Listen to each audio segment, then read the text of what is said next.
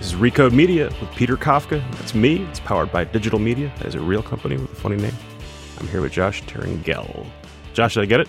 No. Yeah, no, like 85%. I feel like Trump asking Hillary if she's okay with that. No, 85%. Dude, you grow up with a funny last name and you really get used to all sorts of pronunciations. So that was solid. That was like an A-. So now that I've butchered your name, pronounce it correctly, and tell me what you do. I'm Josh Turingel. There you go. I'm the senior vice president, executive producer of Vice News, which means vicenews.com, Vice News Tonight, which is a new show, coincidentally, debuting on HBO. As we speak, this will be available to watch. Yes, on October 10th we launch. And the Vice Weekly Show, Vice on HBO, which is an Emmy Award-winning documentary series. So you're the guy with the long magazine background that Shane Smith brought in to say, make some TV for us. And we'll talk about how that happened. But I want to talk about the TV shows since you're listening to this now, you can go watch it on HBO. You are trying to recreate the idea of a nightly news show. Am I summing that up correctly? Yeah, I mean, so when we first started talking about this as an opportunity, the very first thing I said to Shane and to Richard Plepler at HBO was, you guys know nobody needs this, right? Good start. Yeah, and they were a little bit taken back, but I think that was They said, we want to do this and we want you to run it, and you said, no, this is a bad idea. I didn't say it was a bad idea. I said that you have to approach it from the construct that nobody needs it. It's 2016. But you can make people want it, and that's a different thing. And so, in my career, the mistakes that I'd seen made by big media companies again and again and again was to fight the tide of people's behavior and to say, we're going to make this thing, it's going to be this way, and people will come to it. And I think that's when you look at some of the network newscasts, there's this belief that the monopoly will go on forever. And at 6:30... And you tweak it, and maybe the host gets a little younger, or now the host's a woman, or maybe there's a fresh new segment on whatever. It's treated almost like a dynastic enterprise. And so all you need to do is renew the next monarch, but it'll go on forever. I grew up in an era when the business was never safe from peril. I mean, the formative experiences for me are of people getting laid off and struggling to understand why their media companies and journalism entities couldn't adapt.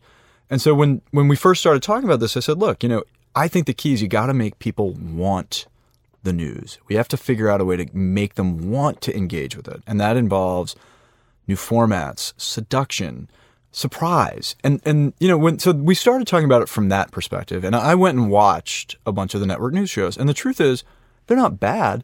I'm just not home at 6:30. And a lot of what's happened throughout the day, I'm seeing on my phone just like everybody else. And I'm a pretty, I'd like to flatter myself as someone who's seen a lot of news. And so I can understand the what of news pretty quickly.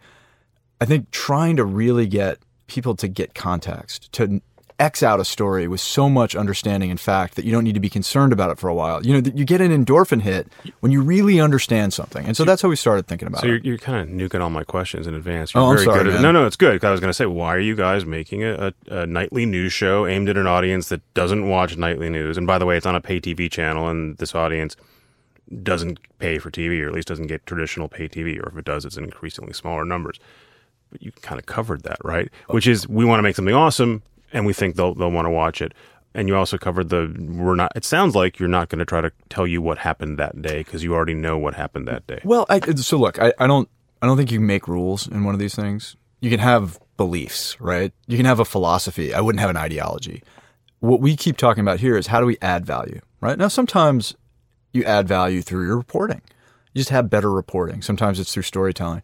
Sometimes it's just because you got better visuals. And one of the things about the TV or video business is that people may have heard that Russian jets invaded NATO airspace further south than ever before.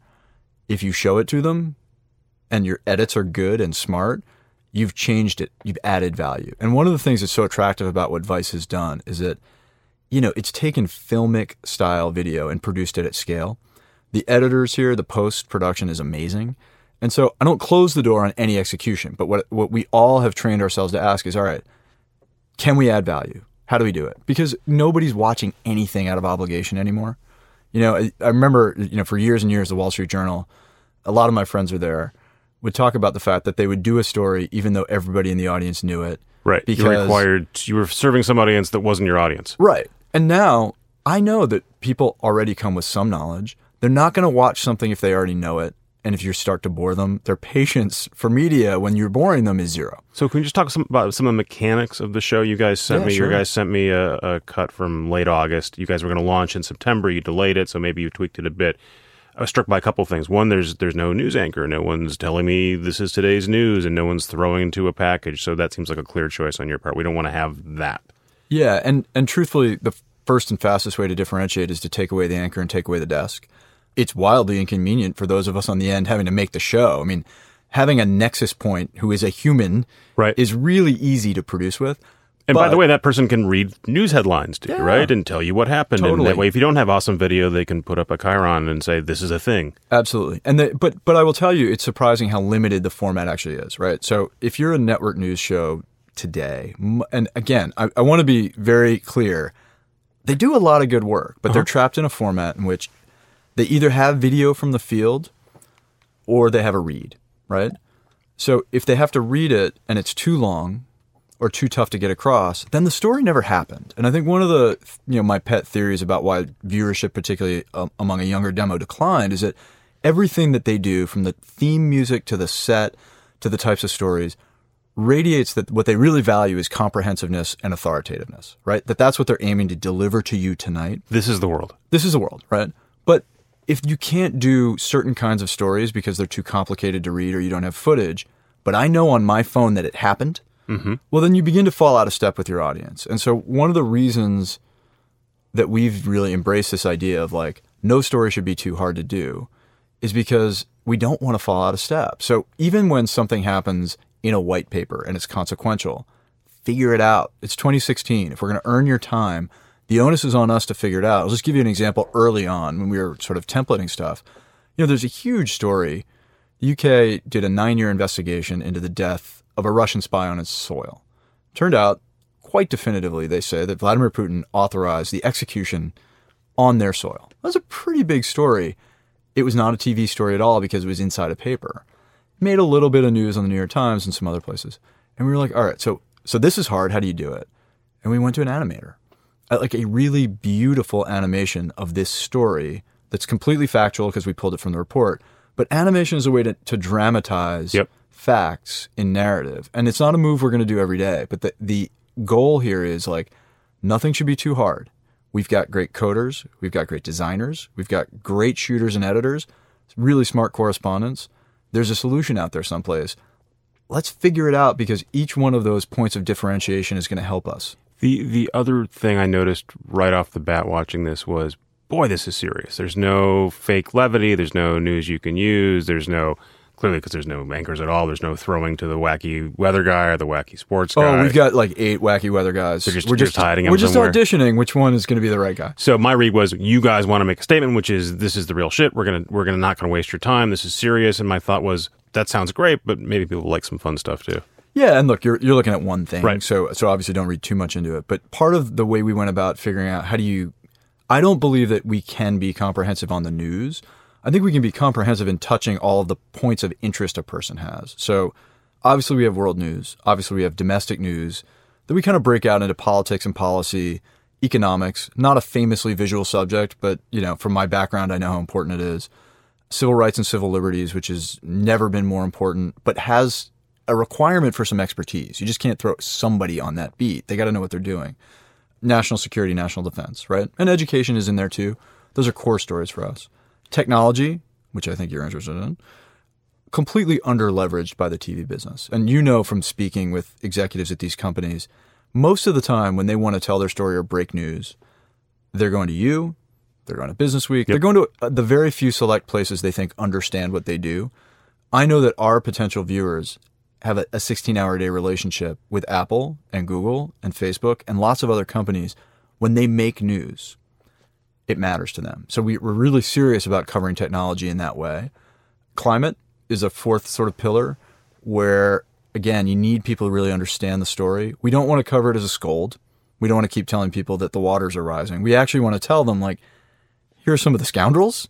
Here are some of the things that are actually happening. But that's a key component to us. And the last is culture. We actually believe that pop culture is interesting to people. Yes. And undervalued. It's either treated, in a sort of like Entertainment Tonight kind of way, or you're getting longer and longer essays on websites, certainly longer and longer oral histories about unimportant movies. We actually want to bring that to life. And so every night we want to be able some to of that. Yeah, I mean, look, are we going to have all 5 every night? No, because proportionally, world news and U.S. news takes up a lot of the oxygen. If I'm watching this on HBO, it's linear. I've got to watch it in an order. Is there an option for me if I'm consuming it digitally to hop back and forth between segments? Yeah, and I would say one of the most pleasing things before I took the job was there's a shared understanding that like we're not going to force people to consume this only one way. So it's on HBO Go. It's on HBO Now. In those places, you can disaggregate individual pieces from the entire show.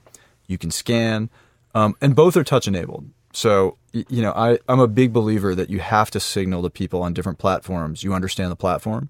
So if you're watching on one of those apps, a little small icon of a finger is going to come up. Pops up and says, you can get to this culture piece over here right now. It says that. It also says, hey, there's a really interesting sort of director's extra in here. And if you touch it, we're going to move the frame of our story up, and you're going to see an extra story. You can see a graphic that you can interact with. Because as you know, in order to make a simple graphic, you first have to make a complicated one. Let's show people some of that data. And then we do a lot of reporting from FOIA documents. When we do that, you should be able to see the document and not leave the app to get that experience. So these are like kind of basic things from a technological perspective, but we want to make sure people understand we know where they are, consume us any old way you want. And 7 days after, everything we do comes back to the web. It pops up on the line. Yeah. Couple of mechanical questions. It's a little silly to sort of talk in advance of a thing that we're going to be able to see, and you can go look at it instead of hearing us talk about it. But one of the hallmarks of Vice Video is Shane Smith on camera. He's an awesome character. He's great on camera, but he's not going to be in the show, right? Oh, no, he'll be in the show. He'll be in the show, okay. It's just Shane is in a sort of somewhat out of history kind of conundrum in which he is the CEO of a multi-billion-dollar company, the executive producer of a weekly documentary show, and our biggest star. And so the only thing we had him on stage in February. He said he's a brand artist. Had you heard that term before? It was a new one for me. He's a performance artist is what he exactly. is. Shane is really something, really smart guy. But we'll use him when we can use him and where we think he's best. And Shane wants to be a part of the show. But it's not going to revolve around him in the way that other stuff often does. No, he's not the anchor, but you'll see him, my guess is without spoiling anything, you'll probably see him a little bit early on. Okay. And we're going to continue to deploy him in ways where we think he can really make a difference. And because it's daily, and there's still, I would imagine, either pressure or self-imposed expectations that you guys should be talking about what happens that day. There's no anchor to tell you what happened that day. So you guys will start on Monday, the 11th. There's a debate the night before. How do you think about covering an event that happens the night before and you're going to tell people about it a day later? Well, we think about it all day, every day. I mean, it is the conundrum that you want to steer clear of. And, I go back to the original idea here is like add value, right? And so if that debate, we're talking on a day when the vice presidential debate happened the night before. It is not the first thing we talked about, and it's midday. And that was not a wildly consequential event. By 7:30 tonight, it will be so far in the rearview mirror. Now, there are other moments where you absolutely have to seize the agenda and get on it. And so these are the kind of like deeply religious, philosophical questions that go back and forth all day, every day in lots of newsrooms. Ours is no different. What I've tried to get across to everybody is that our battle is very, very pitched, okay? Most of our competitors are dealing with abundance. Most people are getting their news on a social platform, on a TV cable platform that's on 24 hours a day. We've got between 20 and 30 minutes a day to tell people stuff. And so scarcity is where we have to go to. So when we do stuff, it can't just be to check a box. It can't be to defy a perception that maybe we don't have yesterday's story. We have to do stuff that adds value in one way or another. How long do you give yourself to figure this out? When is this baked? Do I come back in 6 months and say, this is the show? In a year, this is the show? Listen, I think I would not serve you raw dough. I mean, it's baked. What I've always seen is that you begin to learn a lot about yourself based on what your feedback is, but also just on what you like. And so, we're going to tweak constantly. And what I've learned also from watching everybody else, you can't stop. Like, you're never done. And so I think when I look at network news, it feels like a finished product and it feels like it was finished a long time ago. I think if you stop surprising people, they notice really quickly. And that goes for any platform. So we're never really going to be done. you got to get used to that if you want to work in this business in 2016. This would be a high pressure thing in any circumstance, but it's coming after your company launched Viceland, the 24-hour channel on cable. There's a debate about how that's performing, but a lot of folks think it's underwhelming.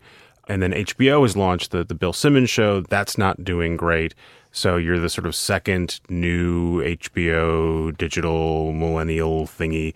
And you're also Vice's second attempt, or I guess third attempt, because I did Vice for HBO, to break through on TV. Is that added weight for you, or doesn't matter at this point? You're killing me. I know.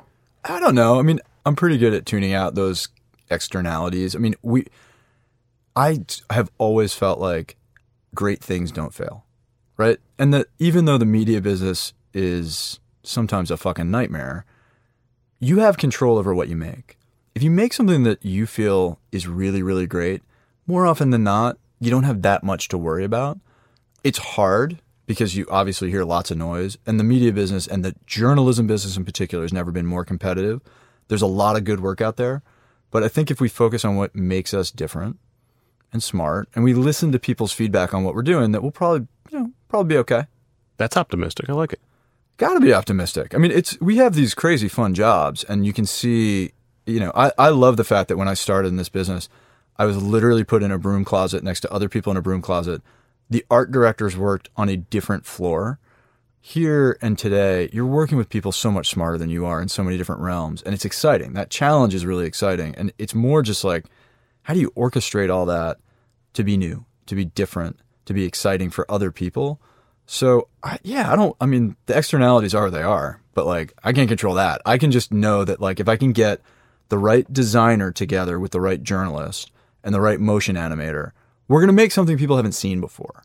And that's super exciting. I'm speaking to you a couple days before you're launching a new show, so I'm extra appreciative of your time today. I'm grateful for that. As you know, in launches, like, and I'll quote True Detective, like, time becomes a flat circle. So when you're here Season 1 all day and all night, it's not, it's easy to find a couple of minutes to talk. Yeah, your folks said, yeah, Josh will do something. I said, we tape on the Upper West Side. Oh, no, Josh is not in the building. I live in the East Village, and I have been to the Upper West Side, I'm going to say, in the 20 years I've lived in New York, less than 15 times. That was about me before I became a podcaster. Oh, do you think that now that there's a beacon that I'll come up to the Upper West Side more often? Yeah, if you want this kind of dap, yeah. I think that's what the kids say. You said something great at the beginning. You said you talked to Shane Smith and Richard Plepler before they hired you or after they hired you? Before. And they wanted to bring you over. You had a great job at Bloomberg. And you said, the thing you're proposing is not a thing we need. Is that a traditional sort of negotiating ploy for you? I don't negotiate. Yeah, I mean, look, I'm not canny enough or savvy enough to negotiate. I started really at Time Magazine, and I had a great conversation with Walter Isaacson before I started. And he said two things. I mean, one was, in media, never miss an opportunity to define yourself. If you can do something that says, this is what Time Magazine stands for, or whatever you're working at, always do it. Always overinvest in that. And the other thing he said is, like, in these jobs, you got to be prepared any day to put your badge on the table and say, you know what, I can't execute that. And if you want somebody who can execute that, there are a lot of great people. So he had thought about that a lot and unemotionally for a long time. And so, because usually the advice is figure out how to do the thing your boss wants. That's how you climb the ladder. Yeah, I just don't. I don't think that's a really effective way to make good things. And even when I was talking about the job at Business Week, I knew that there were a ton of people more qualified than I was. That magazine jobs come up about as often as NFL coaching jobs. So, you take what you can get and you try and work with it. But I wrote out like a really long document that said, very specifically, here's what I would do with this property. And by the way, if it's not what you want to do, that's totally cool. It's really hard. These jobs are so tough and so emotionally draining that you don't want to have to fight over the premise. And so I think you have to be really clear with people what you see as the opportunity and really unemotional if they say, well, we see it differently. So let's talk about how you got from there and these various waypoints. You grew up in Baltimore? I did, yeah. You get to Time Inc. and Time Magazine back when that's still a thing, and still Time Magazine still has weight, and you are a rising star there. At some point you start managing, I think, Olive Digital. Yeah. And then everyone says, oh, well, Josh will be the next editor of Time. Right. Magazine. A leading indicator that you will not be the next editor of Time Magazine. Did you want to be the editor of Time Magazine? Yeah, of course. It was late 90s. Yeah, for a time in sort of the mid 2000s, what I saw was that I felt like I was the young guy in every room. there's always one who's just sort of like ambassador to whatever Josh it is. is from the future. Yeah, whatever it is that executives don't understand. There's always one person who's supposed to be the sort of great oracle of the future. And I was that guy for a while. And I thought at the moment that I was that guy, that there was still time to shift this vaunted American brand into the reality of new media. Were the people that you were in the room with, the older people, were they aware that the concept of a weekly news magazine was obviated by 2005, or do they still think this was a thing? I think some were very aware, and others, the way I put it to one person in particular was like, look, there's just a huge difference between people who want to work another 3 years and people who have to work another 30. And so if you want to work another 3 years, what you're looking at the revenue of Time Magazine in 2004, kick the can down the road. You're like, well, let me manage decline. If you want to work another 30, you're like, let's not defer any pain. Whatever has to come, let's do it. Let's get to the new thing as quickly as possible. And now that I'm a little bit more mature, I realize I was probably a huge pain in the ass about that. Right. Because, by the way, it's not easy to make that conclusion, but it's really hard to actually do it. And almost no one says, we're going to retool. We're going to take a loss now, and we're going to retool our business.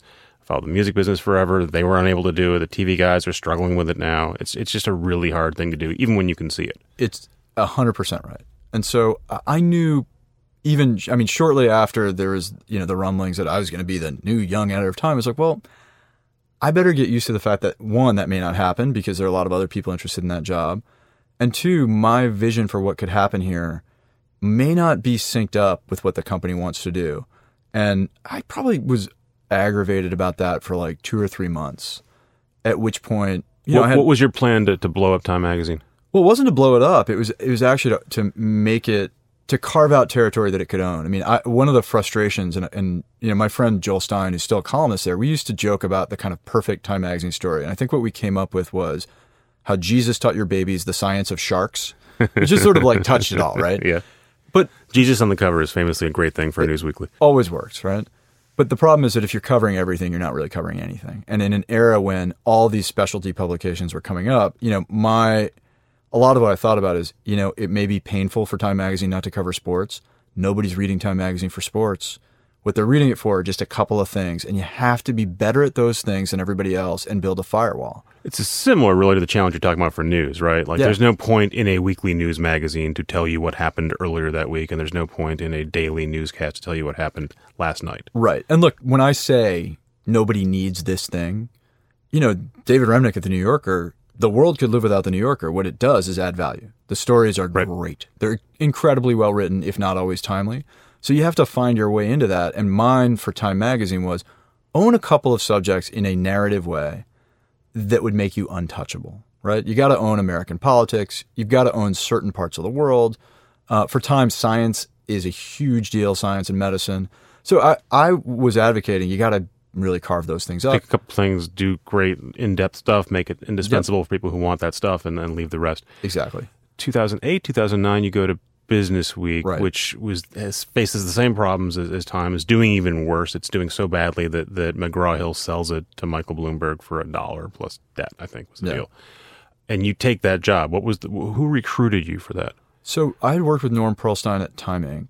And Norm is just, he's one of those Godfather-like figures. And so I got a call from Norm on a Sunday night at 11 o'clock, and he asked if I could go to breakfast with him the next morning at 8. I was like, oh, okay, well, this will be interesting. And he sort of leaned over the table at Balthazar, and he's like, so what do you think of Business Week? And I sort of paused for a second, and I was like, well, I haven't read it in 5 years. And I realized, which is the correct answer. As soon as I said it, I realized, like, okay, well, this meeting is about to go one of two ways. And Norm sort of paused, and he has this voice that comes up from like the bottom of his boots. And he's like, neither have I. And then he just laughed and I was like, oh, okay, well, this could be interesting. So he talked to me. I must have met 18 people at Bloomberg along the way, which is sort of par for the course on a Bloomberg hiring process. I submitted this very long document that just was a roadmap. It was like, look, here's what year one of this is going to look like. Here's what you're going to get. Here's how the subjects are divided up. I think that was pretty persuasive, but it was also incredibly useful to me because as soon as I had thought it through, I then was able to give it to my creative director, who I hired the next week. And was like, all right, let's do this. And you can move so much faster once you've articulated stuff. And then you did this great magic trick, right? You did this great transformation of that magazine. You made it a must-read. It was a great title. It had these eye-popping covers, so you got great attention there. And then great in-depth reporting. I mean, it's really sort of the model for how you make a weekly magazine interesting.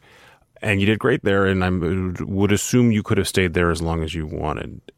Did you have a TV ambition? Did you have a next thing ambition? I mean, I had a great time there, and I will say I was treated like a princeling. I mean, people treated me so much better than I deserved to be treated.